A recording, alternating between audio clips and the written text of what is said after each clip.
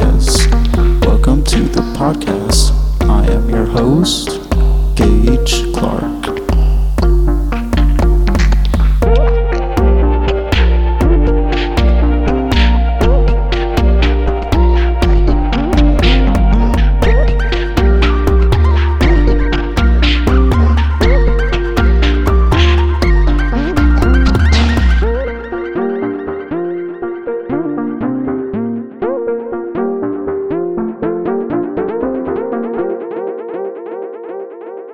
This is episode 2 of season 2 of the Quirky Science podcast. Today we will talk about schizophrenia, bipolar disorder, and psychedelics. And some of you may have already read the post Psychedelics and Schizophrenia, which kind of goes into this topic quite a bit. Basically, I think that it's kind of a risky opinion, I think, and I'm not completely sure, but the reason I'm sure is not necessarily because of the data, but more because everyone else seems to be scared of this idea too. But I think psychedelics might actually be able to treat schizophrenia rather than how in the past, a lot of people thought that it basically can either cause it or worsen it. I think I'm still a little bit unsure about this, so that should be noted, but we're going to explore some of the research on that, and I think that this psychedelic mind space is not so much psychosis, although it's possible that it can sometimes become that. I'll get into that in a little bit, but I think it might be more representative of manic episodes. And so first, we should go into this kind of dogma that psychedelics might cause or intensely worsen schizophrenia, which I think I'm still skeptical on. I have to note that again. So first we could talk about HPPD, which is basically it's called hallucinatory hallucinogenic persisting perceptual disorder or something like that. But I think that this is really something more like migraine auras or also like seizure auras. And part of the reason for that is like the kind of symptoms that people get is usually kind of like shimmering or like the walls are melting and stuff like this. And I think that that is more not so much schizophrenic. Schizophrenia, I think, is more like hearing voices or things like that. But I think there could be some overlap. So the HPPD, that'll come back. I'll come back to that once we start getting into some of the mechanisms, because it's more, it makes more sense in that context. Because, like, for example, like seizures are related to high glutamate activity, and psychedelics induce glutamate release. And I think that the experience of psychedelics a lot of time is something kind of like if you were to be like edging towards seizures, but not entirely. Like some of the drugs that are psychedelics, so most of the psychedelics are partial agonists. They only partially stimulate the serotonin receptors, specifically like 5-HT2A receptors are one of the key mechanisms in psychedelic effects.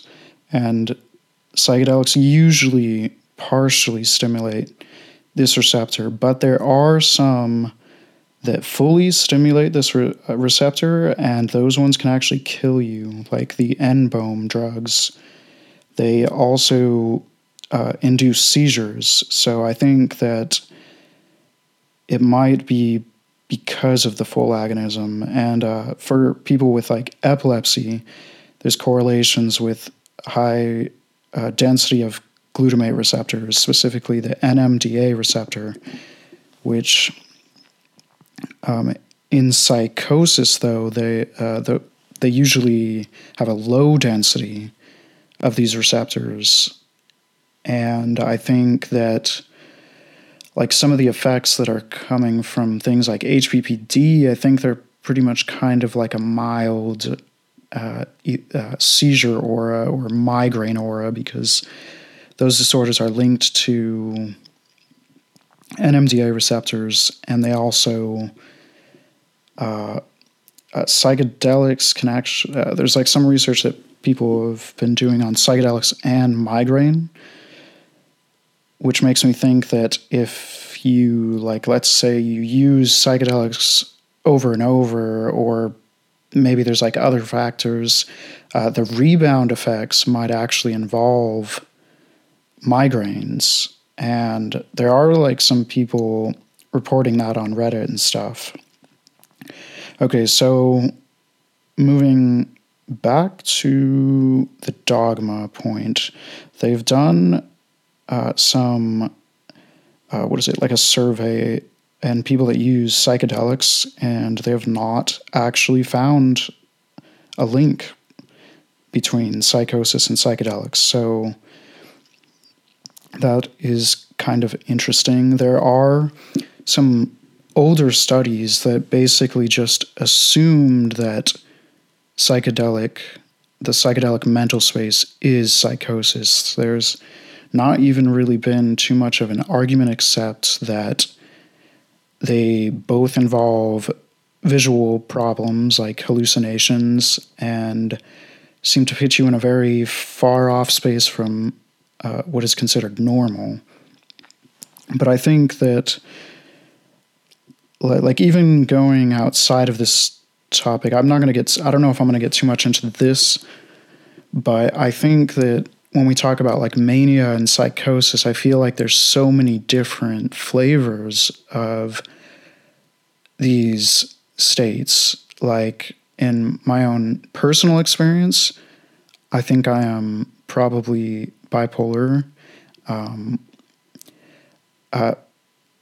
Just some background on that. I was pretty close to being diagnosed with that, and they were trying bipolar medications on me, but I just stopped going after that. And those medications, I don't know, they were okay or whatever, but I didn't like them too much. And then, I don't know, I just kind of like worked on training myself to control my manic symptoms, like with avoiding getting sleep deprived and like stuff like that. But anyways, like my own experiences with mania is that like sometimes it's almost different every single time. There's been times where it feels like not even necessarily super motivated, but very kind of lovey, and my head will be like spinning with ideas and epiphanies, and not so much productivity though. Sometimes it can be very productive, and I'll be writing like all day, and I'll start like pumping out articles and stuff like that. Like, for example, recently I dosed psilocybin, and you can see the trip report for that on the website. It's called Shamanism. After doing that, I put out, I think, like 8 articles in a short period of time, while still going to classes and stuff like this. And I was pretty much just constantly doing productive stuff after that. But there's times in the past where my manic episodes would involve anger and stuff like this. I've kind of learned to not let it get that way, though. I find anger to be kind of addictive. I think the more that you do it and let your inhibitions slide away, that you're kind of reinforcing and rewarding that behavior. Whereas if you consistently inhibit yourself, I think it's very hard at first. But if you do that, I think you'll actually find it much harder to let your inhibition go. I have a feeling that it's really just a matter of kind of which decision you make, and you'll start to frequently habituate that decision. Okay, so, but basically, I noticed that there's so many different manic states, and I have a feeling that, like, high serotonin might be a major component to that stuff, but I think you can flavor it with, I don't even know if it's necessarily just serotonin. I think serotonin kind of unlocks the more like primary mechanisms, which would be like glutamate and dopamine and other things. But you can also probably slant the manic effects with like norepinephrine or like adrenaline. It could be like a panicky kind of mania. And I feel like it can be like so many different things.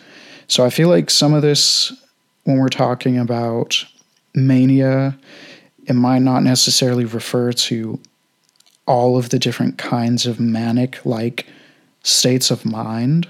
So I think that's important to keep in mind. Okay, so moving on.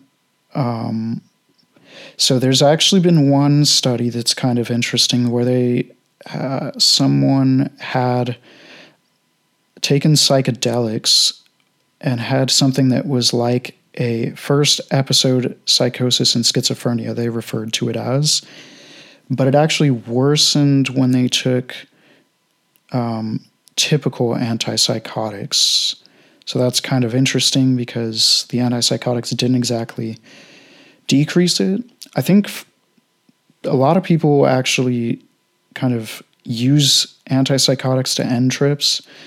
I don't know. But there is a study where someone seemed to have gotten worse from that, from dosing antipsychotics. And there is some Nature articles that go into that there's not really a link between psychedelics and mental health problems. In fact, from another article, they've noticed that psychedelic use is linked to decreased psychological distress and suicidality. And there is some studies from the 60s that are really sketchy, to be honest, where they would give high doses of LSD to children that seemed to have schizophrenic symptoms.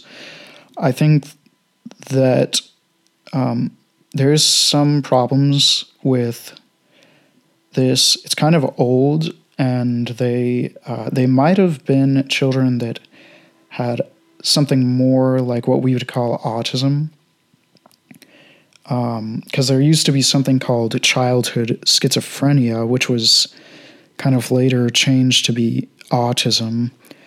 But I think that it's likely that at least some of the people in these studies were actually schizophrenic. And my take on schizophrenia and autism in general, though, is that they aren't totally different. I won't go too much into that, but I think that both of them at the core are a higher sensitivity to things that leads to you developing high amounts of stress really quickly, which can like ruin development. And that for a lot of the autistic children that don't end up learning to speak, I think that it's kind of like being traumatized in a sense, not necessarily that like they've disproven or refuted the idea that bad parenting is behind autism, because that used to be a major theme in the research, but then that's been now refuted. I don't think that it, despite that, I think that people with the autistic, because they're more sensitive, I think that they could be traumatized by things that aren't necessarily abusive or traumatic. Like, you could imagine that a normal child that doesn't have autism might recover from the stress of being punished when they're being let's say potty trained or something. They will be more resistant to being disciplined. But maybe someone with the kind of autistic genetic type might become horribly traumatized by being disciplined in a normal, non-abusive way, and then kind of just shut everything out, or even just loud noises or something like that, because there is the whole sensory overload thing. But okay, so I notice I'm tangenting a lot. I hope that isn't terrible, but going back to this dogma thing again, there is also these interesting case reports that just came out in this year, 2020, about LSD overdoses, where one of the people had a bipolar disorder with psychotic features, and they seem to have been cured of their problem for ongoing 20 years now, which is pretty interesting. And so, yeah, I didn't even actually finish what I meant to say about that 60s study. They were almost all of the children that were dosed with acid, they showed improvement. Some of them were able to go back to school, they were taken out of school because of whatever their ailments were, and some of them were able to actually return to school and live somewhat more normal lives after that. And the studies were kind of crazy. They were taking in some of the children it was 100 micrograms daily or something like that. It's pretty crazy. Okay, so the next really important thing to cover is that cannabis and psychedelics, while being similar, they aren't that similar. So I do think cannabis is actually a good model for what psychosis is like and what schizophrenia is like. And so cannabis does bring out schizophrenic symptoms in susceptible individuals, and even in mentally healthy individuals. I think it was 50% of people who are not schizophrenic experience psychotic-like symptoms while on the drug. And I don't think that has to be hallucinations, but anhedonia, paranoia, stuff like this, and probably other perceptual changes. So cannabis and psychedelics, their mechanisms differ. Cannabis is able to downregulate NMDA receptors, which matches the kind of characteristics we see with schizophrenic individuals. Meanwhile, psychedelics, they don't seem to do that. They increase glutamate activity. So I'll get into that mechanism stuff a little bit more later, but there is some overlap as well. cannabis and THC does seem to do something to the 5-HT2A receptor. And that does seem to play a part in some of the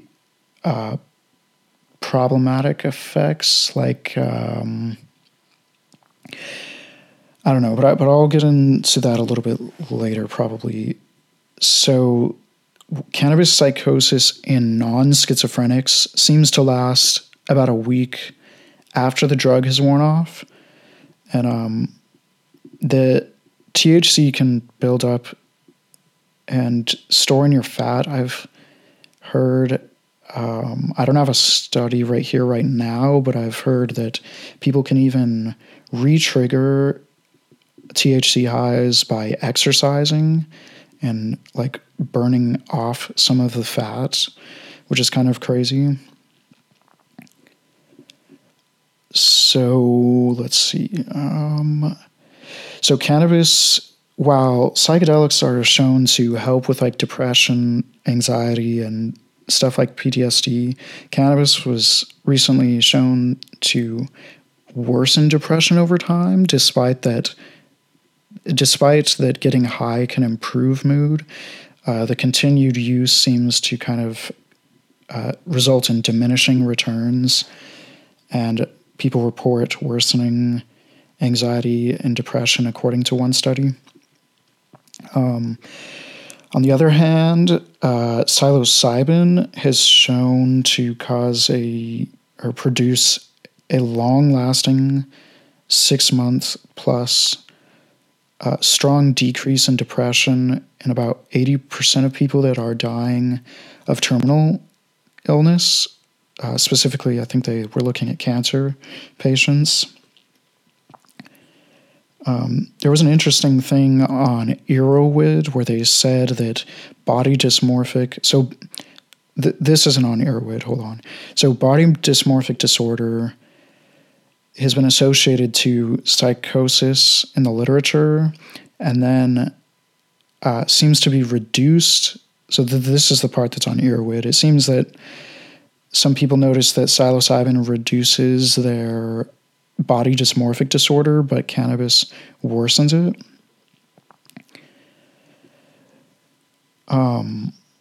Okay, so cannabis also decreases glutamate activity as a general trend. I think it reduces even both NMDA receptor and AMPA receptor activity. But I think cannabis is really complicated. I have a feeling that it can produce kind of a whole range of effects. Like, I have a feeling that it can range from psychosis to mania to just kind of anything.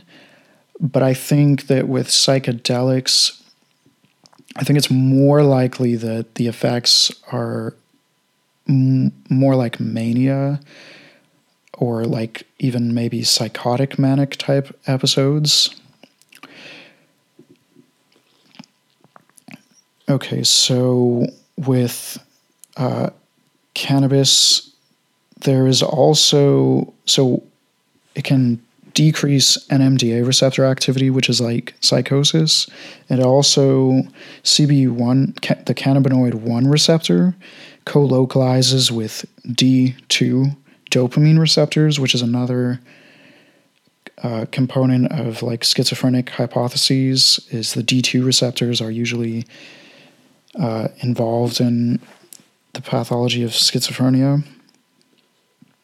And cannabis also causes an increase in dynorphin activity, which that is where we will head next, is dynorphin and schizophrenia.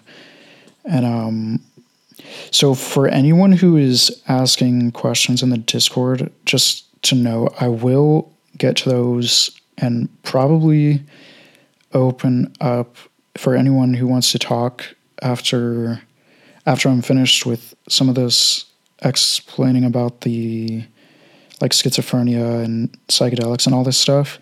I will get to that and answer you guys' questions once I'm through.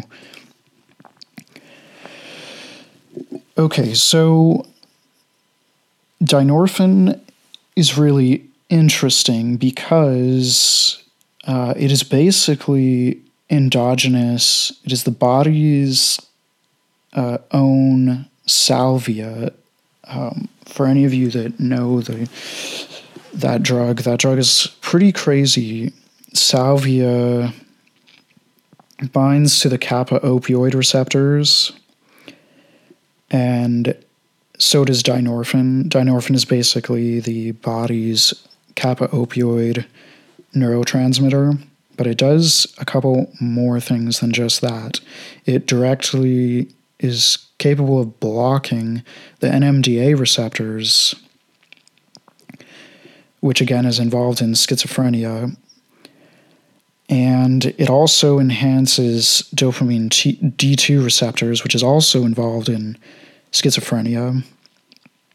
And so dynorphin releases during states of stress, and it seems to produce anhedonia, anxiety, probably panic type effects in some people. I think it depends on the effects that dynorphin brings. I think varies depending on like a whole complex set of mechanisms. I don't think it's necessarily a kind of fixed effect. I don't think any of the systems like serotonin, dynorphin, all that stuff, I don't think that they always produce any kind of necessarily fixed effect, but it might be contextual. So there is actually research now in 2020 that's linking that there's been a couple studies in the past, but now there's some studies linking dynorphin and schizophrenia, and especially so they linked other opioid systems besides dynorphin to schizophrenia, and dynorphin seemed to be the one that was most correlated to the entire set of symptoms of schizophrenia, whereas the other opioid systems like enkephalin and endorphins were less associated to the whole set of symptoms, but still did correlate to some of the symptoms. And I'm trying to think if I should actually get into some of the mechanisms. So some of the mechanism stuff can get really, I don't know. I think if you want to read about the mechanisms, it might be best to just read the article titled Psychedelics and Schizophrenia. I'm probably still going to touch on some of these, but I think that I don't know, I just feel that talking about them, it's probably a little bit hard to keep up, and it's better to just read some of that, probably. So my conception of what dynorphin is that basically any kind of stress, including disease and trauma, and even just like a physical injury, will stimulate dynorphin as well as other inflammation-related mechanisms. And then dynorphin, along with this other stuff called cortic, I don't remember how to pronounce it, but it's usually the acronym CRH or CRF, is involved in producing the subjective experience of aversion. At least that's what it seems like so far in the way that the research is going. Basically, dynorphin depresses the nervous system for the most part.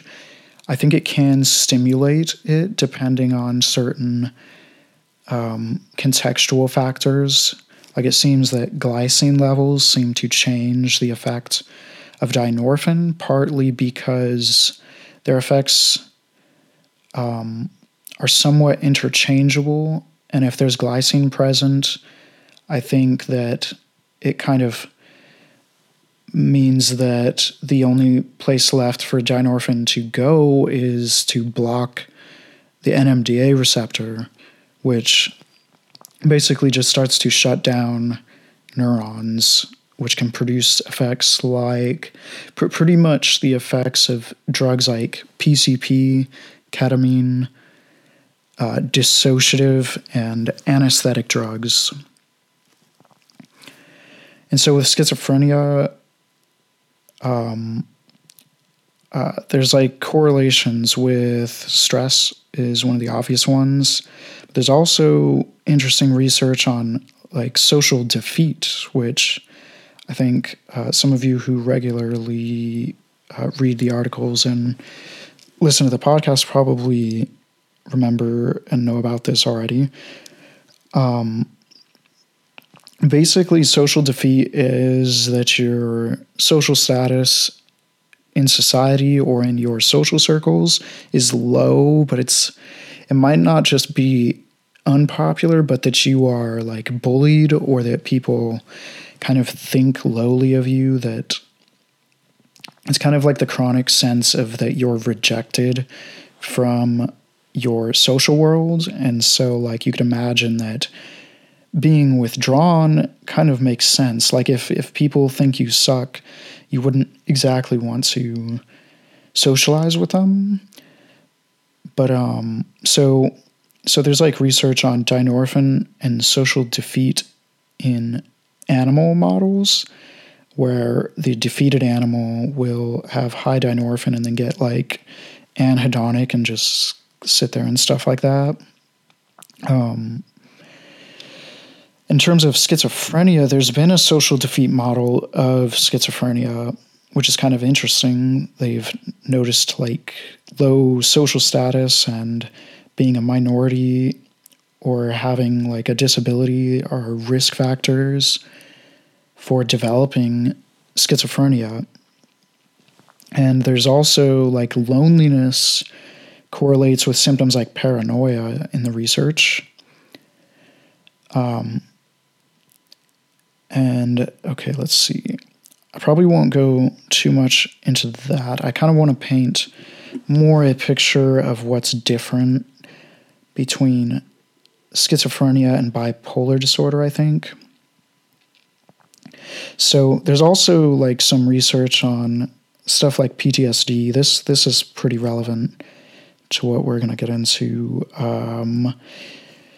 So in studies on the genes of schizophrenia, they notice correlations with like low intelligence and PTSD.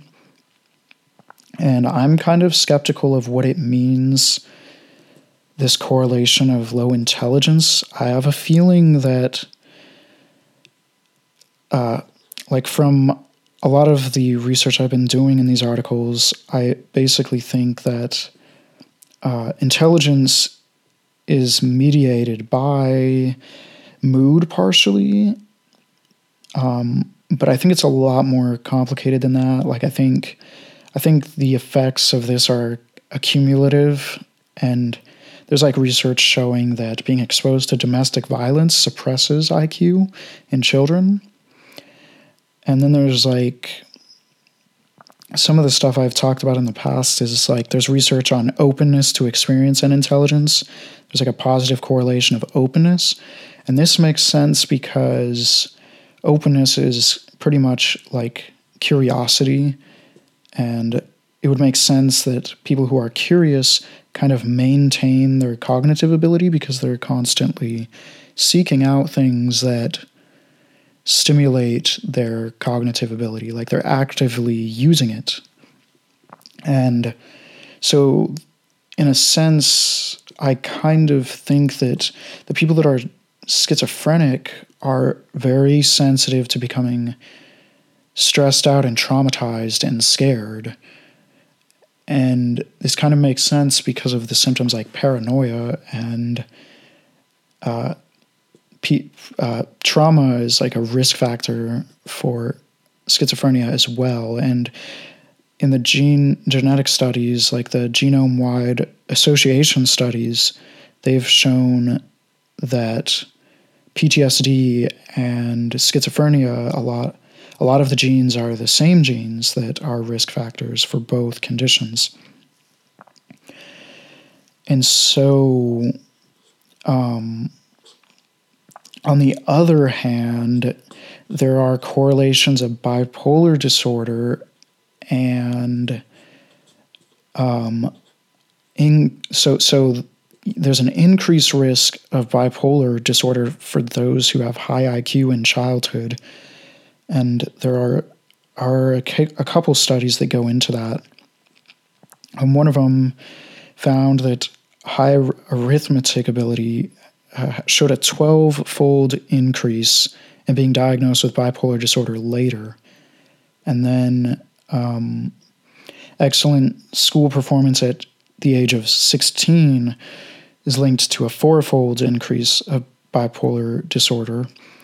And there's even this one candidate causal variant genetic study that went into, they linked intelligence and bipolar disorder as well. And then in that same genome-wide association study that found correlations of low intelligence and cognitive ability for schizophrenia, they found that there was a slight correlation with many of the genes for increased cognitive ability in bipolar disorder as opposed to low cognitive ability in schizophrenia.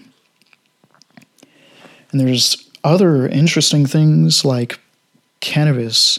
For some reason, it seems that those with bipolar disorder, cannabis use was linked to increased cognitive function, whereas in schizophrenics, it was linked to impairment of cognitive function, which is kind of strange and interesting. I think what I think about that is that, so with mania,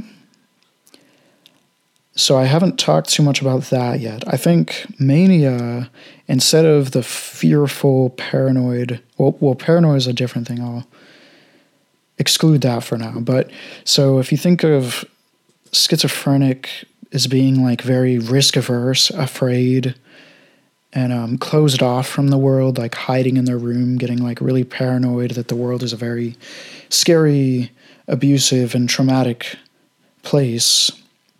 The manic person is kind of not scared enough.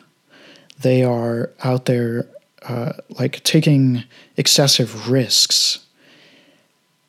And so like they will often be like spending all their money on like crazy stuff like gambling or like just buying like new exciting things or whatever. They will go, probably I imagine a lot of them just like spontaneously travel, and they will, there's like hypersexuality is like a symptom, but also having sex with strangers is sometimes reported. And so like that's probably, I would imagine like someone with like schizophrenia might have a different tendency, like avoiding sex altogether or being extremely cautious and paranoid with things like that, like being very afraid to open up. Whereas like someone who's manic might open up really, really too quickly and kind of just kind of doing all these like risky behaviors. And I think that someone with bipolar can reach psychotic episodes, but I think it's a bit different. So you could imagine that bipolar, I think, so basically I claim that bipolar and mania is actually kind of able to recover from trauma. So in this sense, what might happen is that you can imagine that the risk-taking, like the reason people are afraid of taking risks is because they lead you into traumatic experiences. Like if you do something risky enough that you almost die, that's a traumatic experience. If you have like sex with a bunch of strangers impulsively because you think it's exciting, you might get some kind of like horrible STD and then like your life is potentially ruined, and that could be traumatic. You can imagine like fighting with people on the streets, and then that could be traumatic. There's just like so many different ways that behaving in a manic way, behaving in a fearless way, will get you into very fearful situations. And if you're like somewhat immune to that fear response, you're going to find yourself in danger much more quickly. But I don't think that bipolar people are immune to crisis. I think that what is going on is that when they face a crisis, their kind of natural kind of recovery. So in the same way that psychedelics seem to be able to kind of snap people out of traumatic like PTSDs and addictions and depressions, I think that if you experience a crisis because of your manic episode, like say you spend like all your money and then all of your family just like turns against you, you become like stigmatized, your life spirals out of control, and then you're just like left with your life ruined. Like I don't think that a bipolar person I don't think that being manic is like you're not going to be excited about the fact that basically all sources of happiness and excitement have just been like stripped away from your life. I think that they will actually be horrified, and then that's when their either psychosis or depression will emerge. I think that they will kind of be like freaking out about everything that they've just lost, and that now they have no way to continue this like rewarding manic path now, and now they must simply just accept that everything is gone. And so when this happens, I think that they have a kind of psychedelic tendency that allows them to recover from these problems, and this basically proves to them their resilience. Like they've reached all the way down in the depths of hell, and now here they are, like they're on fire again, and they're like creating new projects, they're meeting new friends again, they're like going out, like partying all the time, and everything is like perfect again. They're living in like a heavenly reality. And so it basically like convinces them that no matter how bad things get, look, you've done it again. Everything is beautiful and amazing. And so, like, on the contrary, the schizophrenic might just totally shut out the world.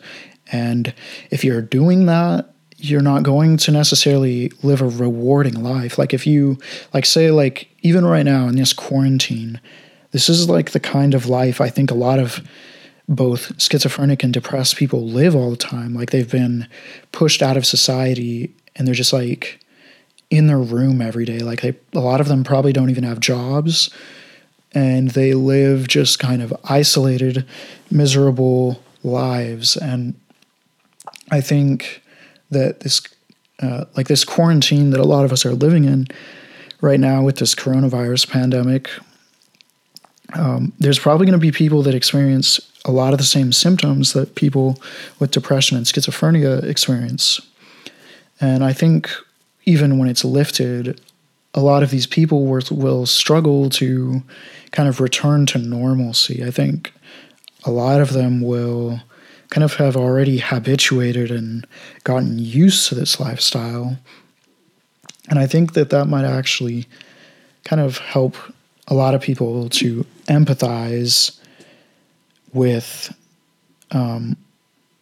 these disorders, which is kind of interesting and kind of might be good later once it all pans out and everything gets back to normal and safety, you know?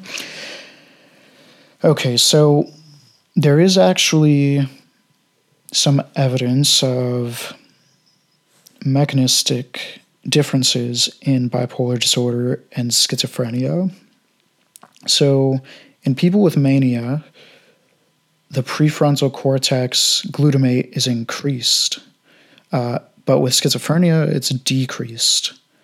And then psychedelics are shown to increase glutamate activity in this region. So that kind of supports this idea that psychedelics are closer to mania.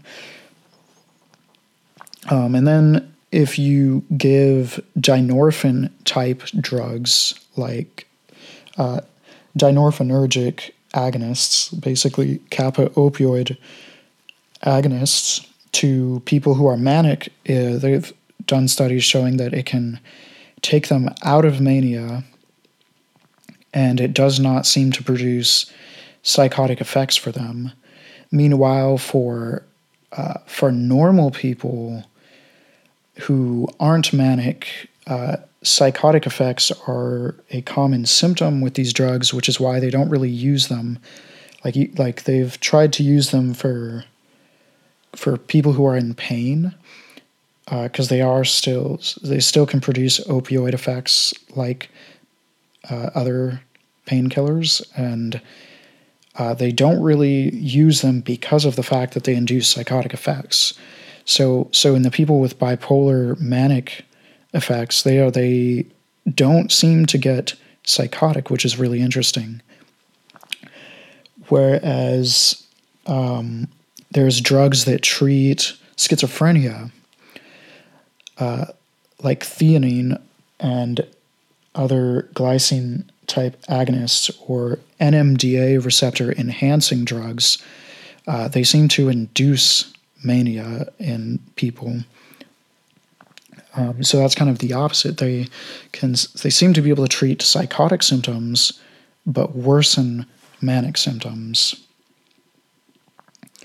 And there's also some research on hippocampus differences in both schizophrenia and bipolar disorder, which kind of makes sense because dynorphin is very active in the hippocampus. It basically shuts down activity and is linked to like cognitive and learning problems when injected into the hippocampus in animal studies. And so there's also this tendency of serotonergic drugs to induce mania, like SSRI drugs have a side effect of potentially inducing mania. And what's interesting is there's Wellbutrin is a dopaminergic antidepressant that does not increase mood cycling like the serotonergic drugs do, which is interesting because a lot of people typically think of mania as a dopamine thing because of the way that drugs like cocaine and amphetamines seem to be very manic. And I think they kind of are, but I think it's like trickier than that. I think that it just gets really complicated when you get down into the mechanistic stuff. But so with I won't even go into that. So there's also some research showing that bipolar disorder is linked to enhanced signal transduction of the 5-HT2A receptor, which is that one I mentioned earlier that is one of the key components to the psychedelic effects. And it's interesting. There was actually one study that was exploring psychedelic drugs for curbing the neurotoxic effects of dissociative drugs. They found that psychedelics are able to attenuate the brain damage caused by NMDA receptor antagonists. And those drugs, NMDA receptor antagonists, are basically what they use to study like schizophrenia models because of they're hallucinogenic, and they also mimic some of the like patterns that we see in schizophrenia.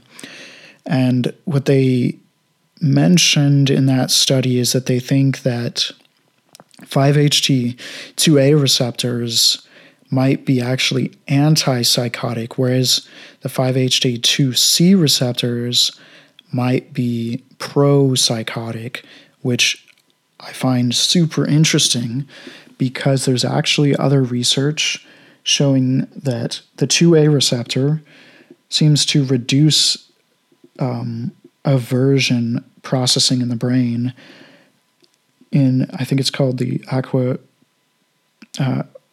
can't remember the pronunciation of it, but it's this one region.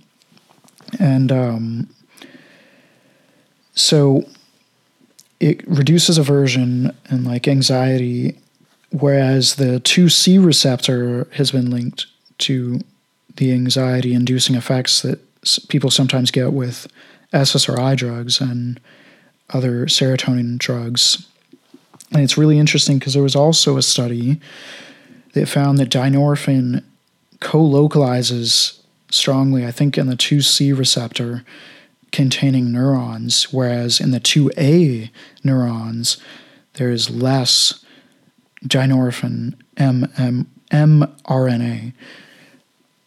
And dynorphin is already shown to be involved in like aversion processing. And then something that really kind of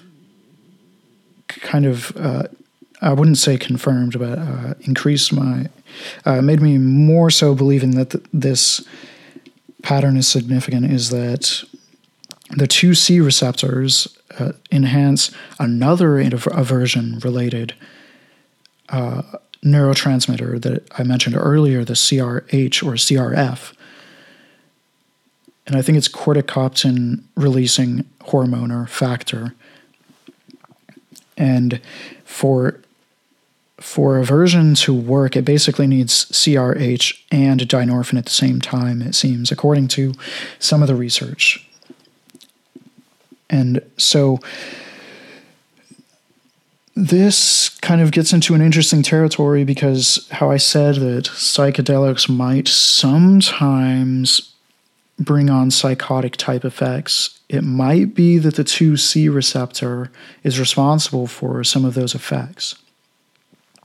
And so it's kind of crazy because it's like those two receptors are like two opposites, like two, like one might, maybe the 2A receptor leads us into bliss while the other 2C receptor leads us into just bad tripping hellscapes. And so that's also the part where I'm like still uncertain about whether psychedelics will work for schizophrenia because of this. But at the same time, I don't know. Like, well, I won't go into too much of that because I'm still really not sure what to think about that. So the next thing is that I guess I could, let me see. I wonder if I should just kind of open it up to questions now. I could explain some of my own experiences. Wow, there's like thunder out there.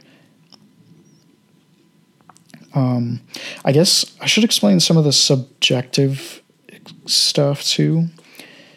So I think with mania, what might be most obvious is that a lot of people have positive experiences whereas psychosis is usually not. And I think that you can have a kind of overlapping effects, or overlapping experiences. Like you can have psychotic, manic type effects. Like I think if you're in a manic episode and things get really bad, like you experience something horrifyingly traumatic, like you fight with your family and friends and just like peek into a horrible experience and suddenly start switching into a psychotic episode. I think it would be kind of like a mixed manic psychotic experience. And But I think you'll kind of like spiral out from there into just like total psychosis and then depression and then like just kind of withdrawal from everything at a certain point. There's some research that they've like surveyed or interviewed people about their perceptual experiences while manic. And that's kind of interesting because it seems to differ from psychotic experiences. Like they don't seem to experience hearing voices as much as far as I could tell, but they notice sensory enhancement, everything being much more sensitive, louder, more colorful, tasting better, enhanced smell. And this kind of really matches what psychedelics do as well, which I've kind of pinned down to being an effect of the enhanced glutamate signaling, which is consistent across both psychedelics and mania. And the reason I think that is because drugs that block glutamate activity typically numb your body and even like just like degrade your ability to perceive the world with increasing doses, like anesthesia basically, until the point that you kind of are just like not even awake in a sense. Like you're just it's kind of like a pseudo coma state. So on the other hand, mania, it might be like the person is experiencing like a transcendence where they're like shocked and amazed about how their senses just keep boosting. And I have a feeling that kind of a lot of what happens in mania, I think what happens is that because they can recover so well from crisis, I think that they will keep chasing like bigger rewards, like a high risk, high reward kind of phenotype. And when they do this, I think they can get on a roll. Like you can be rewarded, and then I think the more rewarded that you get, I think that kind of your brain kind of allows you to kind of upgrade, like now this is getting into kind of like a more what is the word? This is more like speculation now. But I think that there's probably a way to connect the like reward pathways and serotonin to where the more that you are winning at life, basically, you probably will start to have more serotonin, whereas the more that you're losing, I think that there'll be more like dynorphin, which will take away the serotonin and kind of lead to more like a psychotic or depressive phenotype. But I think it's way more complicated than that. Like I think you can still experience being very unhappy while you're manic, while you're also maybe even while you're having high serotonin, and also like I don't know. I think it's not as simple as it's maybe coming out in the way I'm saying it, so beware of that. But I do think that I don't know. I think for right now, because I don't like the way I'm getting rambly, I want to kind of open this up for questions. If any of you guys want to go to, let's move to discussion channel, and you guys are free to bring up questions and stuff like that. Yeah, I just wanted to say that maybe some questions will, come up, but I just want to say that it sounded a bit like generalizing at some points when, but I forgot examples they were. Or maybe when you were saying about the traumatic experience. Yeah, actually, so this won't be a question, basically, if you don't mind. It's not like a correction or anything, just an addition. Do you mind? Yeah, go for it. Yes, okay. So it sounded like you talk as if when these episodes happen to bipolars or schizophrenias, as if they don't have a choice. This is maybe one of the greatest mistakes that people that care about the state and want to facilitate or want to help anyway do. When we think that something is, we alienate from our own states. You understand? So when you say like this is what happens to them, it's like it's something that outside that they're being possessed. You understand? It's not really like that. They have like somewhat control, and just by reowning the control is actually the healing, and the healing basically is possible, and the reintegration and things like that. It's really like there are many things that I like talking about these things with vegans, but I basically, because I do this, but I'm not like academically I trained. I was like academically I started studying psychology, but I was already in the field, so I wasn't like I didn't continue because I saw many faults in the teachings themselves. You understand? And in the system, let's say. So because it's very much like, for example, when you say how schizos like stay in their room and isolate themselves, right? It's mostly because their state, and not only because of the episodes, but mostly because their states are actually very stigmatized and shamed. Yeah. And because like people are afraid to enter other people's realities.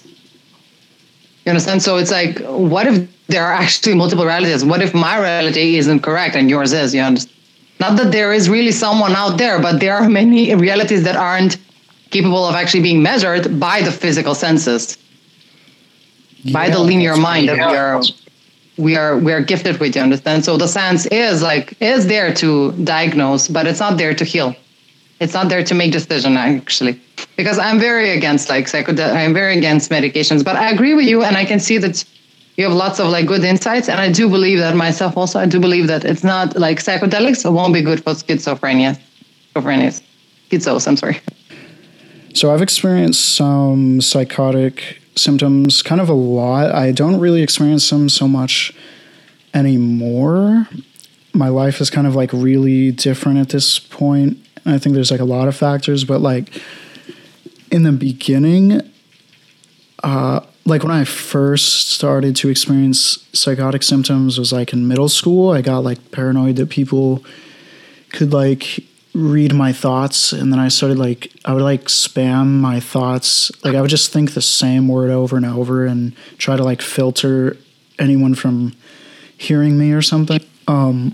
So like that kind of seemed to be triggered by a sudden, like there was a lot of crisis situation going on in my house, and also like I basically was told to stop associating to my entire social network at school, and it was because they were connected to my cousin and my family, and there was like all this drama, and I was just told don't talk to them anymore, which forced me to become instantly isolated, along with horrible home life situations that were escalating, like alcoholism with my mom, but I won't go too much into that. But basically, so most of the most severe psychotic-like symptoms happened while I was in the midst of the horrible living conditions, and I experienced like I couldn't talk sometimes. I couldn't understand what people were saying sometimes. I hallucinated.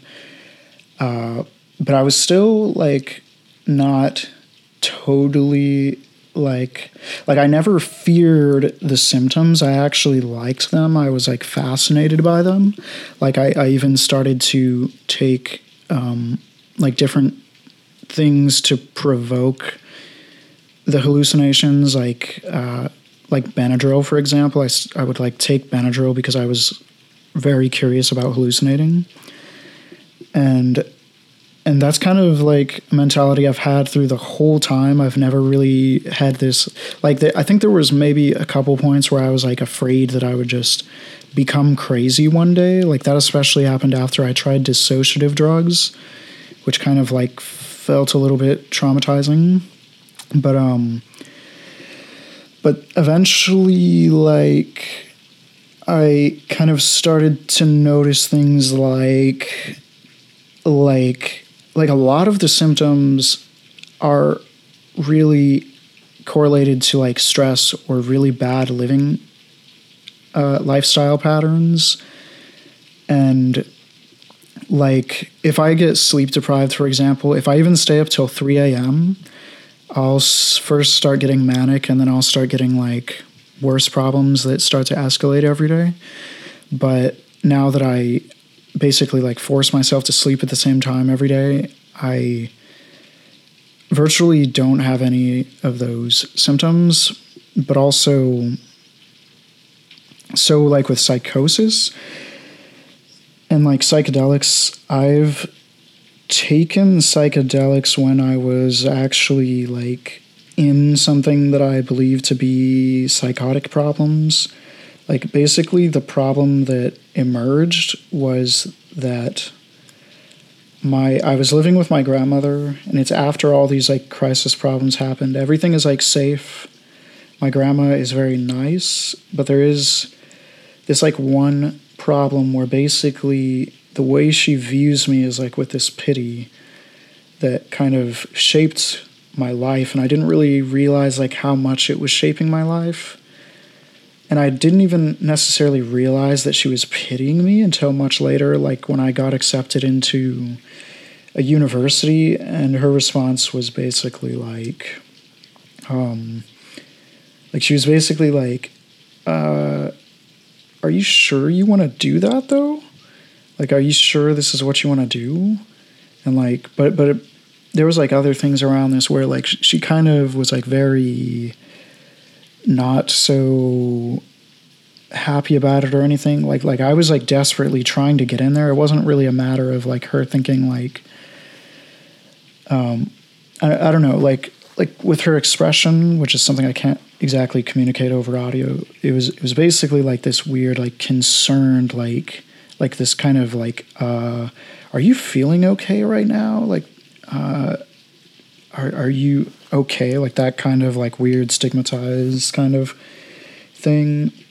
And there was like, I don't remember right now the other instances, but basically like she's just kind of had this constant attitude of like me being like this kind of broken person that comes from like this background of poverty and trauma that has no chance in life, and that she feels so bad that she's just going to do all this nice stuff for me and like kind of be really lax about not like pressuring me to like giving me a lot of time to like develop myself. And so like that actually helped me a lot, because that led to me teaching myself like constantly. Like I was able to not have to work and stuff like that. Like I was able to get away with that essentially. And but the dark side of it was that, I don't know, like her view of me, it kind of just like it infected the way I viewed myself. Like I acted very childlike around her. I kind of, I don't know. And then that kind of infected my whole social world though. Like kind of my kind of, I'm trying to think of the right words, but basically I held myself, like my social posture, if you will, kind of came off like this kind of pathetic person, I guess. I was like basically experiencing the social defeat stuff. Like, and it was really weird because the more I got into doing internet stuff, like I would basically like have these people that are like saying all these nice things and like that actually like kind of believes in me, or were just like viewing me as much different than the people in my real life who actually didn't really even know what I was doing online. But I think they thought that I was living this life of like just sitting in my room. Maybe they thought I'm like drugged out, like just maybe like uneducated even, and like just crazy maybe or something. I don't know. It's not really like clear. Like they don't talk about it, you know. I was kind of like that's another thing, is like I don't think my family really talked about me. It was like this like maybe dark secret of shame, you know. But like with other people, I don't want to get like too detailed into the other people in my life because it's like complicated. But basically, like the closest people to me, like I've had conflict with my girlfriend where she kind of like me kind of feeling self-ashamed. It kind of made her think of me as like lowly for a while, and then her family even was like, is this guy gonna just like go nowhere in life? Like, what is he doing? He's like this like jobless loser, and he's getting old, and he's never done anything, and he's like not even getting anywhere in school. Like, what is this? Like, basically I started taking psychedelics, and when that happened, like, so the very first time, well, I tried psychedelics like a bunch before this, but one of the most like crucial times where I took like a more intense dose, I left my house like feeling like paranoid, ashamed, and like I was just like thinking like I avoided my grandmother like constantly because it just felt like she was looking at me with like such shame basically. And like after the psychedelics though, it basically kind of just reset my mind, like as if the last like 6 months of my life that escalated into this like whole narrative that was intoxicating me just faded away, and I was like reset back to like some sort of default state where like I don't know, I went back into my life and behaved differently. Like I basically started to behave as if I wasn't rejected and I wasn't self-ashamed or anything. Like I stopped behaving ashamed of myself. And instantly, like the first interaction with my grandmother was like already different. Like she already started to respect me more. And it kind of like blew my mind. And like even before this, there were like experiences that made me realize that this kind of thing happens where like people are, it's like there's like all these feedback loops with the way you think other people view you changes the way that you act, which changes the way other people act, because they just obey the narrative that everybody is creating basically. And with the psychedelics, it's pretty much like erasing the narratives, which means you can kind of create a different narrative. And when I did that, like I basically started to reshape all of my social experience, and like I started getting like more respect from people. Like I changed the tone of my voice, like all these weird subtle things that you would think should be arbitrary. Like you would think that the only thing that should matter is like the concrete like successes or failures in your life. Like you would think that those are what should matter. But it's like this kind of like opened this like spooky doorway to like a world where I'm like starting to realize that a lot of the social narratives are kind of like not even real. That's where like I don't know, it was kind of led to an existential crisis in a way, but not necessarily a bad one. But it kind of started to like disturb me that like probably a lot of the people that gain reputation and power, they're probably essentially learning to master this ability to like influence the narratives and like kind of maintain their social posture and convince everybody around them that they're good at things. And like the reason that it's spooky is it's pretty much the kind of thing that psychopaths are like tapping into, really. Like they don't necessarily need to be doing it consciously, but I think that they are tapping into it. And I think that like if you even look at like Machiavellianism, it's pretty much just this. Like and I think I don't know, realizing that it can put you in good places or bad places. Like the bad is that you could suddenly feel not like you could feel that everything is fake, that like the connection you feel when you're being acknowledged by other people is based on like essentially like if I confidently express something to someone, they might acknowledge you, but if I'm like really insecure and uncertain, it's basically like inviting people to reject you, basically. Like if you're basically like signaling, I have this idea that is very rejected and I want to share it to you and see if you reject it too. Like you're basically kind of like asking to be rejected, versus like someone could probably learn to say something in a way that just sounds undeniable and then get like people wouldn't even think to start critically assessing what that person said, which that's where it's like kind of the psychopathic realm, I think.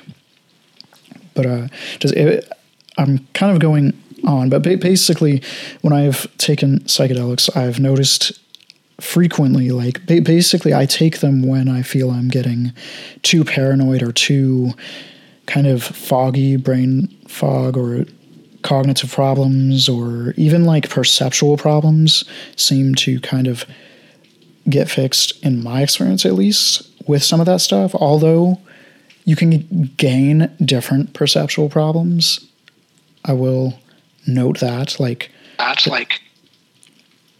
So just like a funny, like a meta note, when you said I'm kind of going on, like you're, it was kind of like an example of what you just described, because we're basically all here to like listen to you talk about random topics anyways.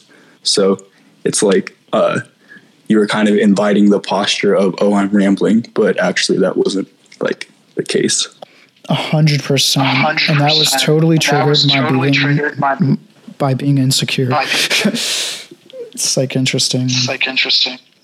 Like my thought is basically, oh man, these people are probably like, they're like hearing me talk, like I have to shut up now. Like, and then when I say that, it's basically feeding people the idea that the group response is that I am rambling, basically. But anyone want to chime in? Yeah, if my mic's not too terrible, I had a question about loneliness. So, in Thus Spoke Zarathustra, Nietzsche basically dedicates a whole chapter to describing how it fuels creativity. Would you say that you agree? I haven't actually read Nietzsche, but no. Oh, wait, what? Loneliness, maybe solitude. Loneliness is a very deep and not a pleasant feeling. How can it like? Loneliness is very negative. You understand? Loneliness is actually the cause of maybe most of the addictions, and this is like already known now that the lack of connection is what actually causes addictions. Because the emotional. With loneliness is bad and enhances addiction, and well, the thing with creativity and lonely, I think the relationship, I think there's two different things that can go on there. Basically, I think that, like, say if you are creative, what it essentially means is that you are kind of dropping out of all of the consensus culture of things, which is considered non-creative only because that is basically like what everyone accepts and is not considered necessarily like new or anything. But then with creativity, it's essentially a path of deviating from what other people are doing. And I think if you go on long enough, you can like even with my own experience of like self-learning stuff, I've had phases like a long time ago, I used to get kind of these manic like episodes where I was like really resentful feeling. Like I felt like really mad that I felt like no one could talk to me about basically like all the stuff that that we're talking about today. And like, I don't know, like that felt really lonely, and it felt like stressful and stuff. And I think the other relationship that loneliness can have, like not just the deviation of norms and normal pathways of life, I think that if you are isolated, you are not any longer getting feedback from the mainstream culture or like necessarily a group of friends or a family, maybe.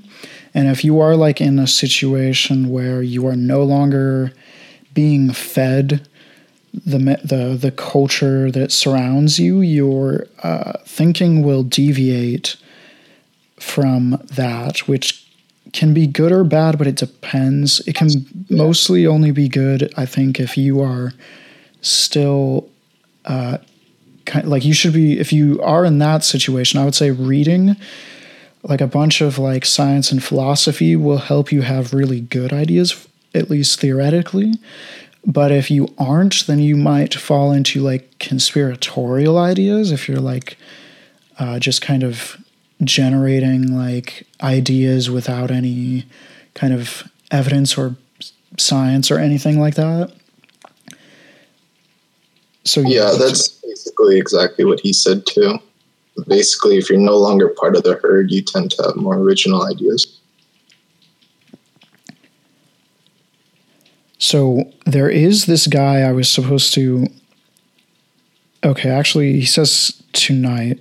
I don't know, never mind about that. But basically, I was supposed to have this guy that actually is in love with Nietzsche, and he is bipolar, and he was supposed to be the guest here today, but I think something happened, and he might come later today. I'm not sure if I'm going to do that, but that could get pretty interesting. He was going to explain like kind of his own personal experiences with bipolar disorder and psychedelics and all that kind of stuff.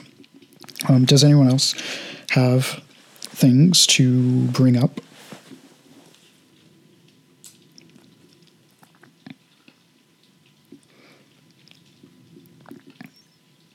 Maybe you'd like to hear what I think when it comes to psychedelics, basically, because all these drugs actually like they lower awareness.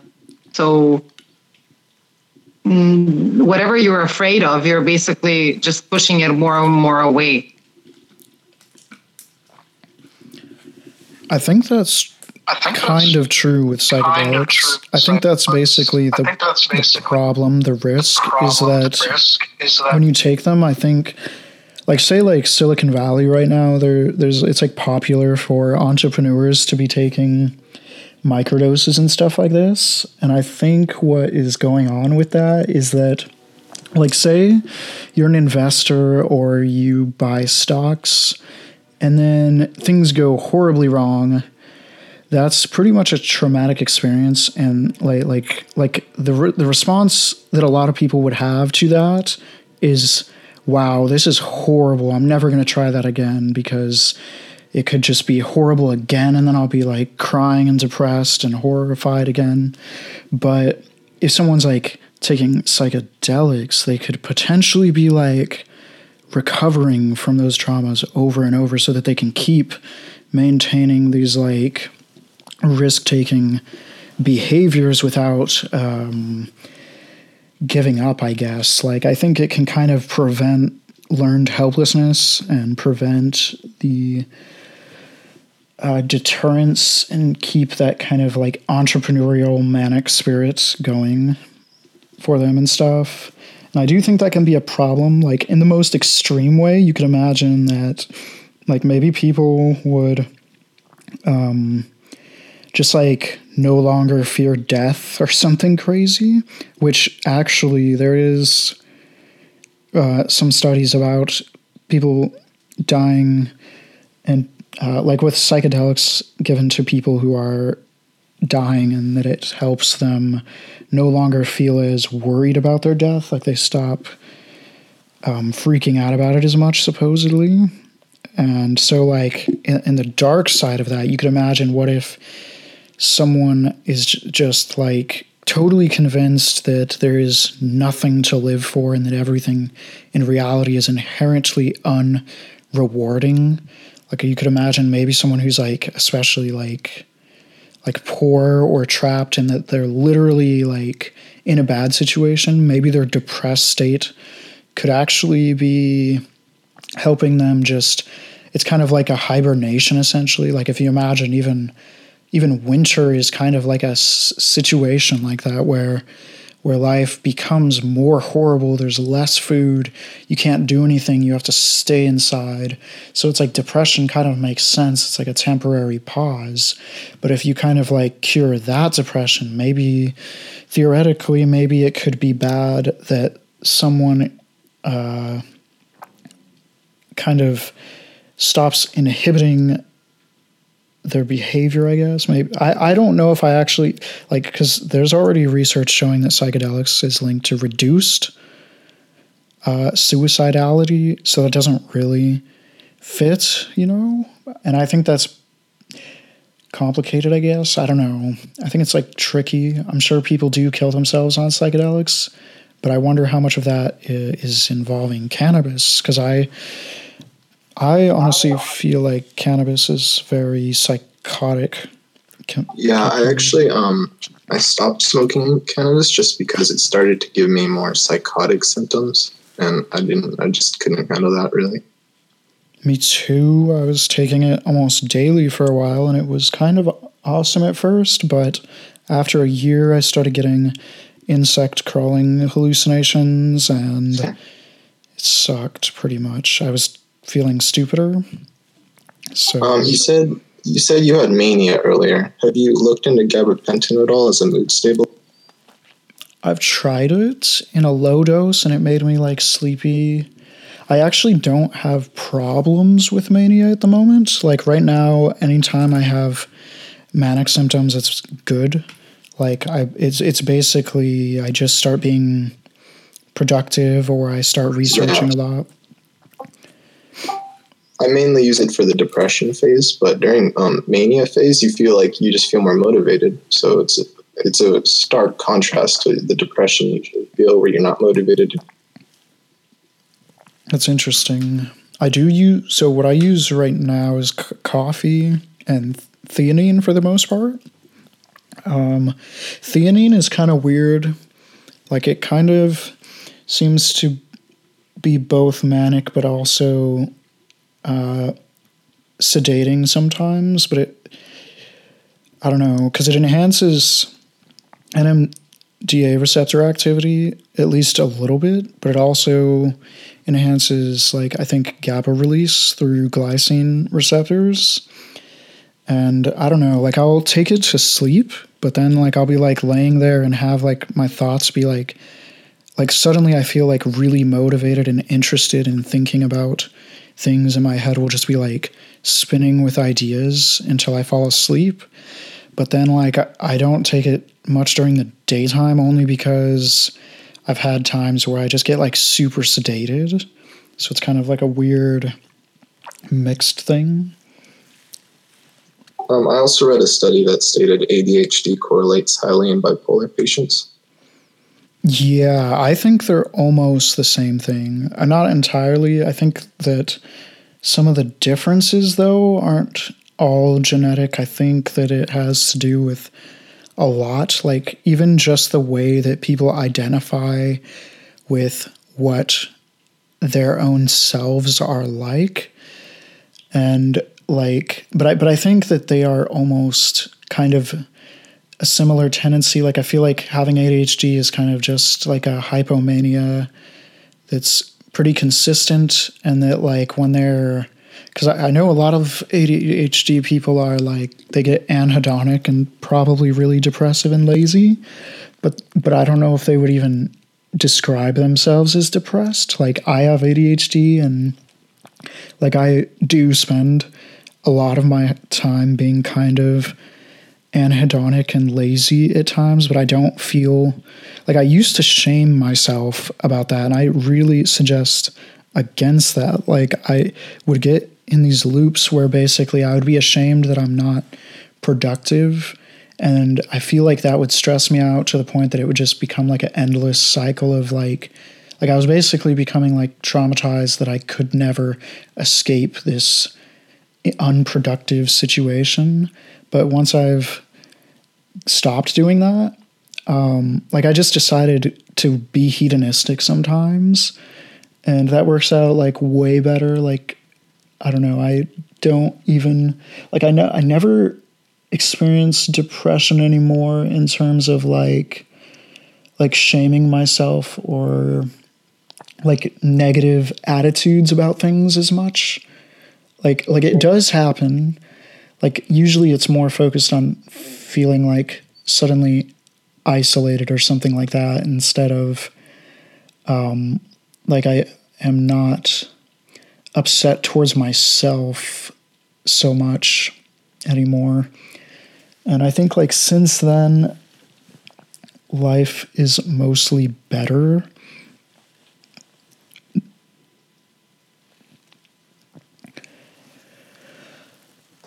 See that for sure.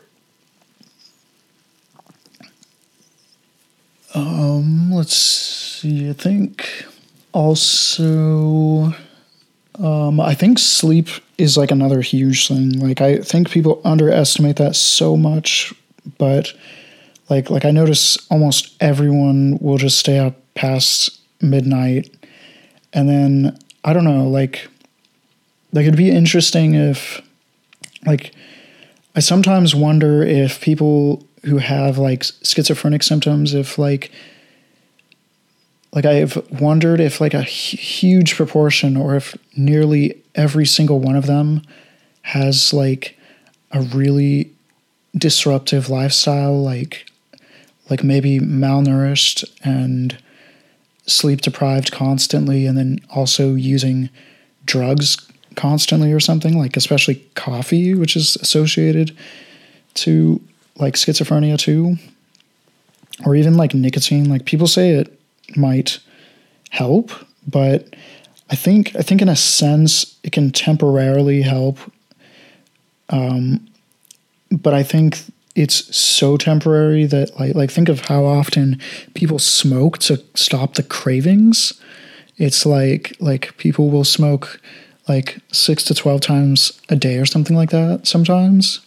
And the correlation with schizophrenia has been the more cigarettes you consume, the more severe the symptoms are too. And I think that it's pretty much like if someone was like, what if someone doses painkillers like 12 times a day, and then they start saying that they're experiencing like excruciating pain, and then like maybe there's like a painkiller industry that's like, well, we think that these people are actually just self-medicating this excruciating pain condition. I would be like really suspicious of that.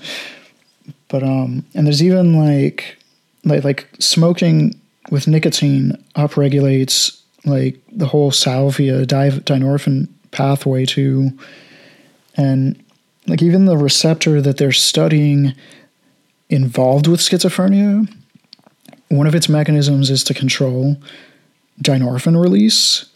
And so basically when you stimulate it, it seems to suppress dynorphin release, but that should mean that if you run out of those receptors, or like not run out, but like if the density of those receptors is reduced, you should expect increased dynorphin release, which makes sense because it just pretty much like fits the whole like nicotine addiction research altogether, and even like schizophrenia, I don't know. But it's like, what if like schizophrenia, what if like none of them are like sober, healthy living people who've never had like serious stressful situations? I don't know. I feel like that's probably likely.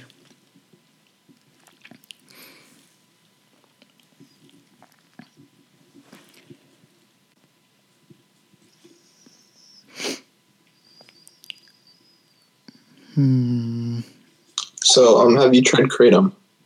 Yes, Kratom it was okay. So like what I would notice, Kratom, would be kind of manic at first. I think it blocks dynorphin. It also is a calcium channel blocker, though, which makes it even more complex because calcium channel blockers reduce mania but also promote psychosis. And then it's also an mu opioid agonist or partial agonist. What happened, though, is like eventually I would take it and then like within like 2 hours I would be getting like psychotic type symptoms. Like it would pretty much be like if I was like stoned. It would be like that feeling where you're like your vision is like hypersensitive to everything around you and you feel like a little bit like spooked and you're I don't know. It's like a weird feeling. Like I feel like I move less, like I physically hold still and just like feel kind of anxious and stuck and I don't know. But I do I used to think I had HPPD, but I think it might have just been what you're describing as in the onset of bipolar. I don't know for certain, though, if it's HPPD or not, but it's just my experience with what you're describing. I think it might have just been onset of bipolar. Interesting. There is actually, I didn't mention this earlier, but there is actually probably some ways to connect mania, seizures, psychedelia, and all that stuff. I mentioned some of the other stuff, but not the mania. Like with mania and seizures, though, both of them involve like glutamate being high, and also both of them can be kindled, which is like with like seizures, like if you drink alcohol, for example, alcohol technically is like a seizure suppressing drug. Yeah, but if like Xanax. Yeah, Xanax as well. If you dose them enough, you will get, you can basically develop epilepsy. I believe it's GABA A agonism that's anti-seizure medication, right? I might be wrong. Yeah, it's GABA A receptor agonism.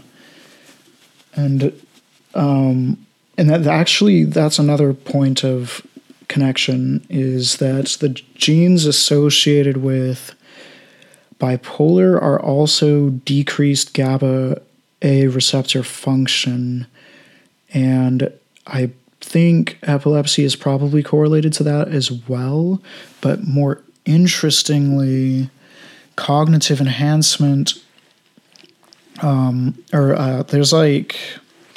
was drugs that they were researching that block the GABA A receptor and enhance cognition. They failed they failed in I think animal studies on Down syndrome, but I've kind of argued against why that would happen based on mechanisms that are contradicting in that situation. I think in Down syndrome there's mechanisms that reduce GABA activity and worsen their problems. So I feel like that was a weird, or I don't know. I forgot what the thing was with that, but I don't know. And then GABA drugs can probably take people out of mania, and then a lot of the bipolar people get addicted to alcohol as a way to try to control their mania, but then they pretty much will end up getting super manic more so every time it wears off, and then they'll just be cycling. So going back to Kratom, I did actually read a report that said psychosis can occur in a very small percentage of people it was normally in Southeast Asia. But I think that with some people like me, for instance, it actually worked as a pretty good stabilizer as long as it was used moderately. Yeah, I think it could. So I don't really talk about it too much, but I take tianeptine, which is kind of a similar mechanism, except it doesn't involve a lot of the other stuff. It doesn't involve calcium channel blocking or dynorphin blocking. And I basically like switched from Kratom to this because I've noticed less of the like rebound weirdness, and like even when it was happening, I don't know if I would have like I think if it was someone else, like especially like someone that's not like researching all this stuff or thinking about it all the time, I don't necessarily think that people would think that the state I was getting into was psychosis. I just started to notice it more because like of like it was pretty much very similar to cannabis, and also I felt kind of dissociated, and like there were times I got like paranoid of people, but I also got like really scared to be around people after Kratom wore off, and that doesn't really happen right now to me, basically. And I don't recommend Tyneptine, though. I'm not going to do that. I won't recommend pretty much anything to anybody unless it's like theanine. But yeah. So there's a concept in psychology called ablation. You probably know what it is. Destroying parts of the brain to find out what they do. I've been curious about perhaps there's like a similar way in people learn about a drug and then they take it to learn about what the receptors do in sort of a first-hand experience of what the agonism of that receptor might feel like, or the antagonism of that receptor. Yeah. Oh, sorry. Yeah, so not so much destroying the brain in the case of ablation, but still just in a similar concept of learning about what they do by directly stimulating it. Yeah, that's actually kind of where my whole path of like everything kind of began. I used to try like a bunch of nootropics and like supplements and like experimental things to kind of just like I wanted to try just every like binding to every receptor in both directions just to kind of get a subjective feel. And like through doing that, I can now recognize a lot of different effects. Like I don't know, like I kind of pay attention to like changes in my vision or different things, like if I get tinnitus or different like types of anxiety or mania or any kind of different state of mood, and I don't know, like it's kind of interesting though. Is it something you do? Wait, sorry. Could you repeat it? Like, do you attempt to like explore every receptor? Yeah, that's basically what I've always done. Like, I'm pretty sure everyone researches a drug before they put it in their body. But I specifically was researching receptors and things like that when I was trying things like GHB to learn what the GABA B receptors do, for instance. And like I learned that it's heavily involved in sleep, and basically it's also involved in temperature regulation, similar to what opioids do. And then I confirmed my knowledge by looking up, doing the research about it later. But it's just, I think it's makes people better psychologists when they learn about firsthand what the substances are doing that people might be using. Yeah, I think that's true. I think there's this interesting kind of problem that kind of occurs in kind of, I guess, psychology where, or not even just, well, it's because of this problem of like science and psychology where like this idea that anecdotes are really bad, and like that, like pretty much in every other science you want to avoid anything that's like subjective. But then with psychology, it kind of gets into a weird territory because you're basically, a lot of the times you're basically studying the subjective experience, and it gets weird because if you only rely on something like animal studies or like something like really distant to try to understand what is happening with people's subjectivity. That seems like really sketchy. I don't think anyone would disagree with that, but I definitely think on the internet especially, people will be like very, well, that's not true. Like, I think, I don't know, I think a lot of people do recognize that there is that like subjective experiences of different drugs are very valuable in understanding psychology, I guess. Yeah. Have you taken an IQ test before, by the way? I'm curious because you were on my thread where I discussed why bipolar disorder would correlate with IQ. So, wait. Oh, you were that person. Wait, are you? You mean on our neuro? On neuropsychology, Reddit. Okay, that's cool. Interesting. I have. So it seems like the correlation there is just that having really high IQ is just having your brain run really fast, and bipolar is like being susceptible to having these episodes of your brain like suddenly running really fast.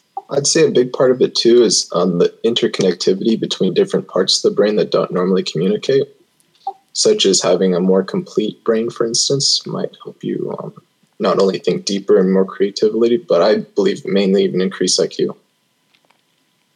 Yeah, I think.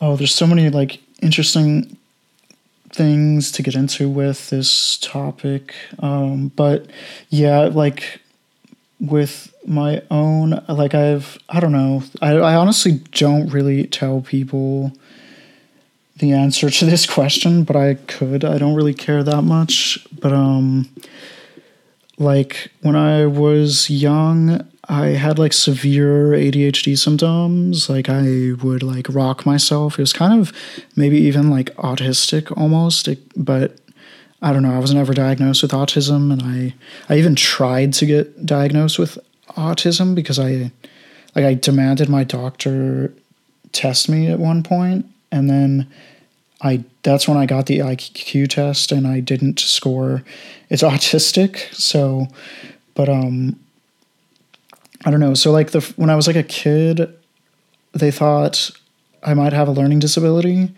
because I had like weird tendencies. Like I think I would like ignore the teacher or something and get like really distracted and stuff. And then I got tested, like I forgot what the test was, but I scored like 99th percentile at that time. And then like more recently, I've tested like after college when I was trying to get diagnosed with autism. I scored like 128. I don't know. I was also kind of anxious too during the test. Like I was like really narcissistic about it. But like I like was literally like kind of panicking and getting lightheaded.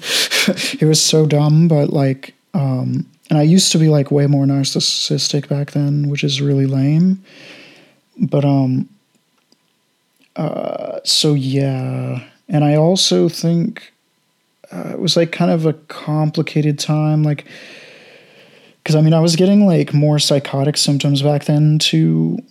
I don't know if I would perform better right now. I think my working memory is more messed up, but I think I am more coherent and able to speak a little bit better than back then.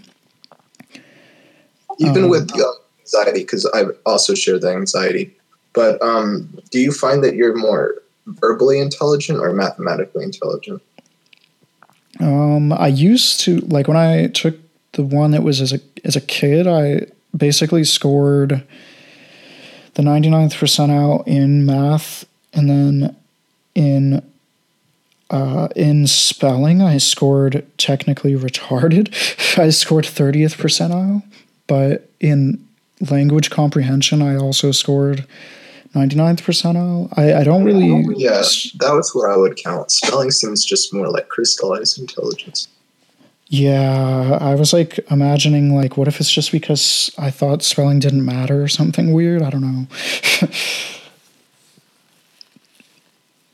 know. So are you bipolar or Bipolar 2. I have hypomanic and depression. what is your experience like?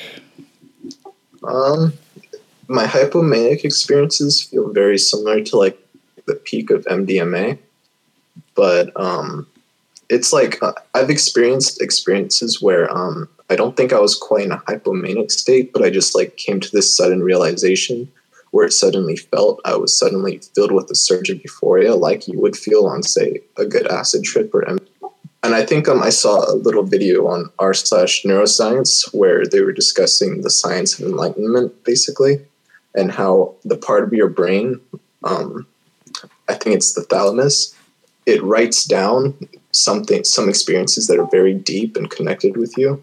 So you basically feel the surge of euphoria that you would on intense drugs like that.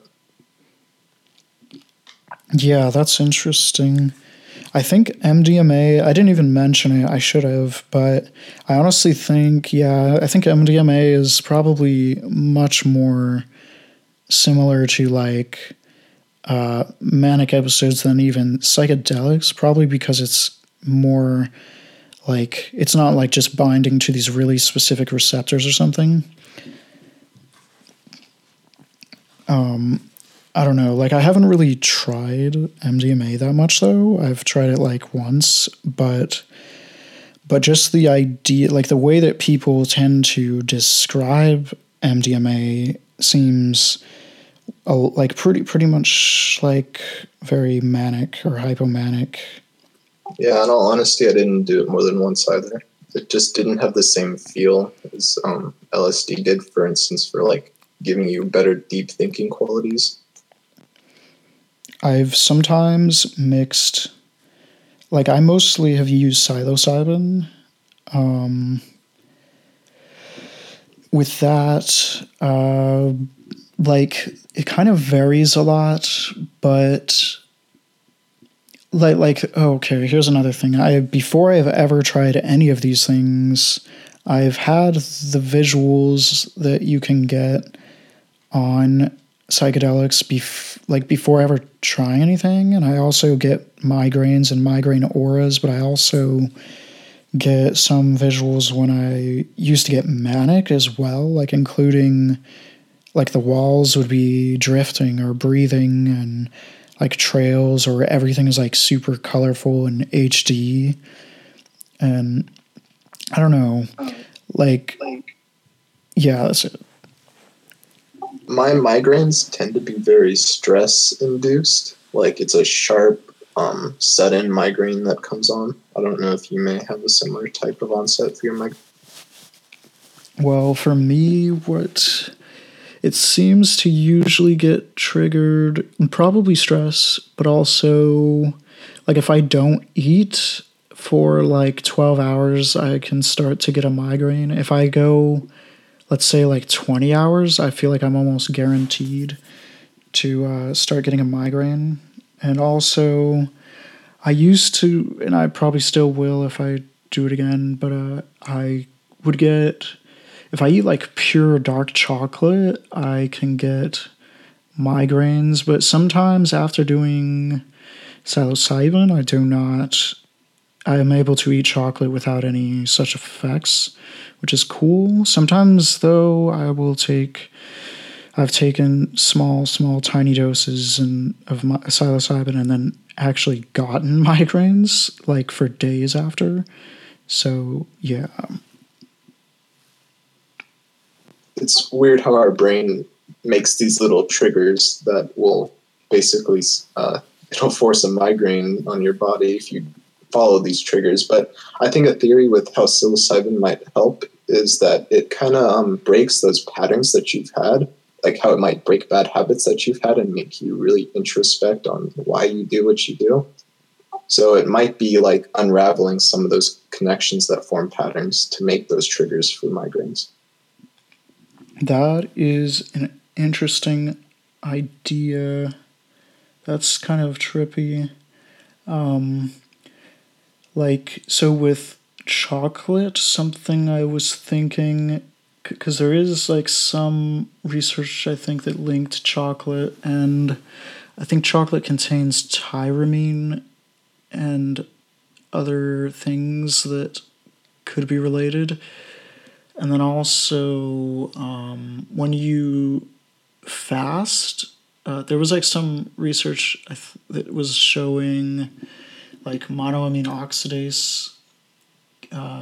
What is it? It decreases if you fast. I think that's a little bit tricky. Like I need to go like look back at the research. It was probably like an animal study,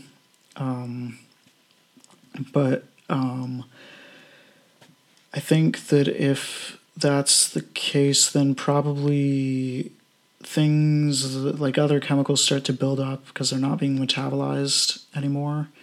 And maybe that's because, like, say you're not eating, and then you're also probably no longer synthesizing protein into neurotransmitters.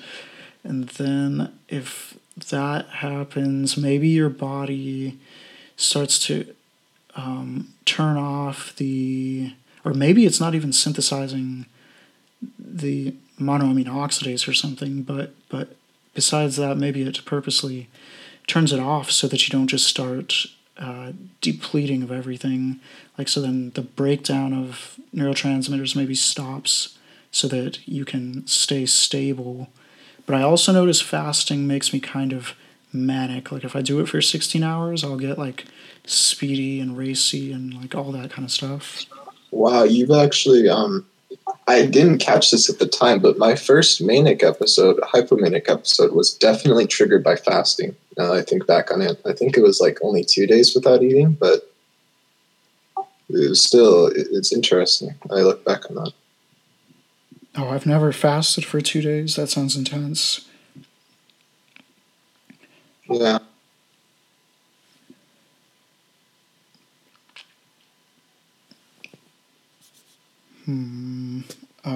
What about, what's like the ratio of like depression or mania that you experience?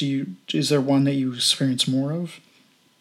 Yeah, there tends to be a lot more depression, but when the mania actually comes, it isn't like normal mania, it's hypomania, as in it's like I have like about 4 depression cycles, but they all build up for this one hypomanic cycle, which is just overwhelming in a way. I think so. I used to get cycles. I mean, I'm probably still am, but I'm maybe just kind of not really registering it entirely. But like I used to get more very distinct cycles, but I have a feeling that the more that I've the more that I've managed like sleeping and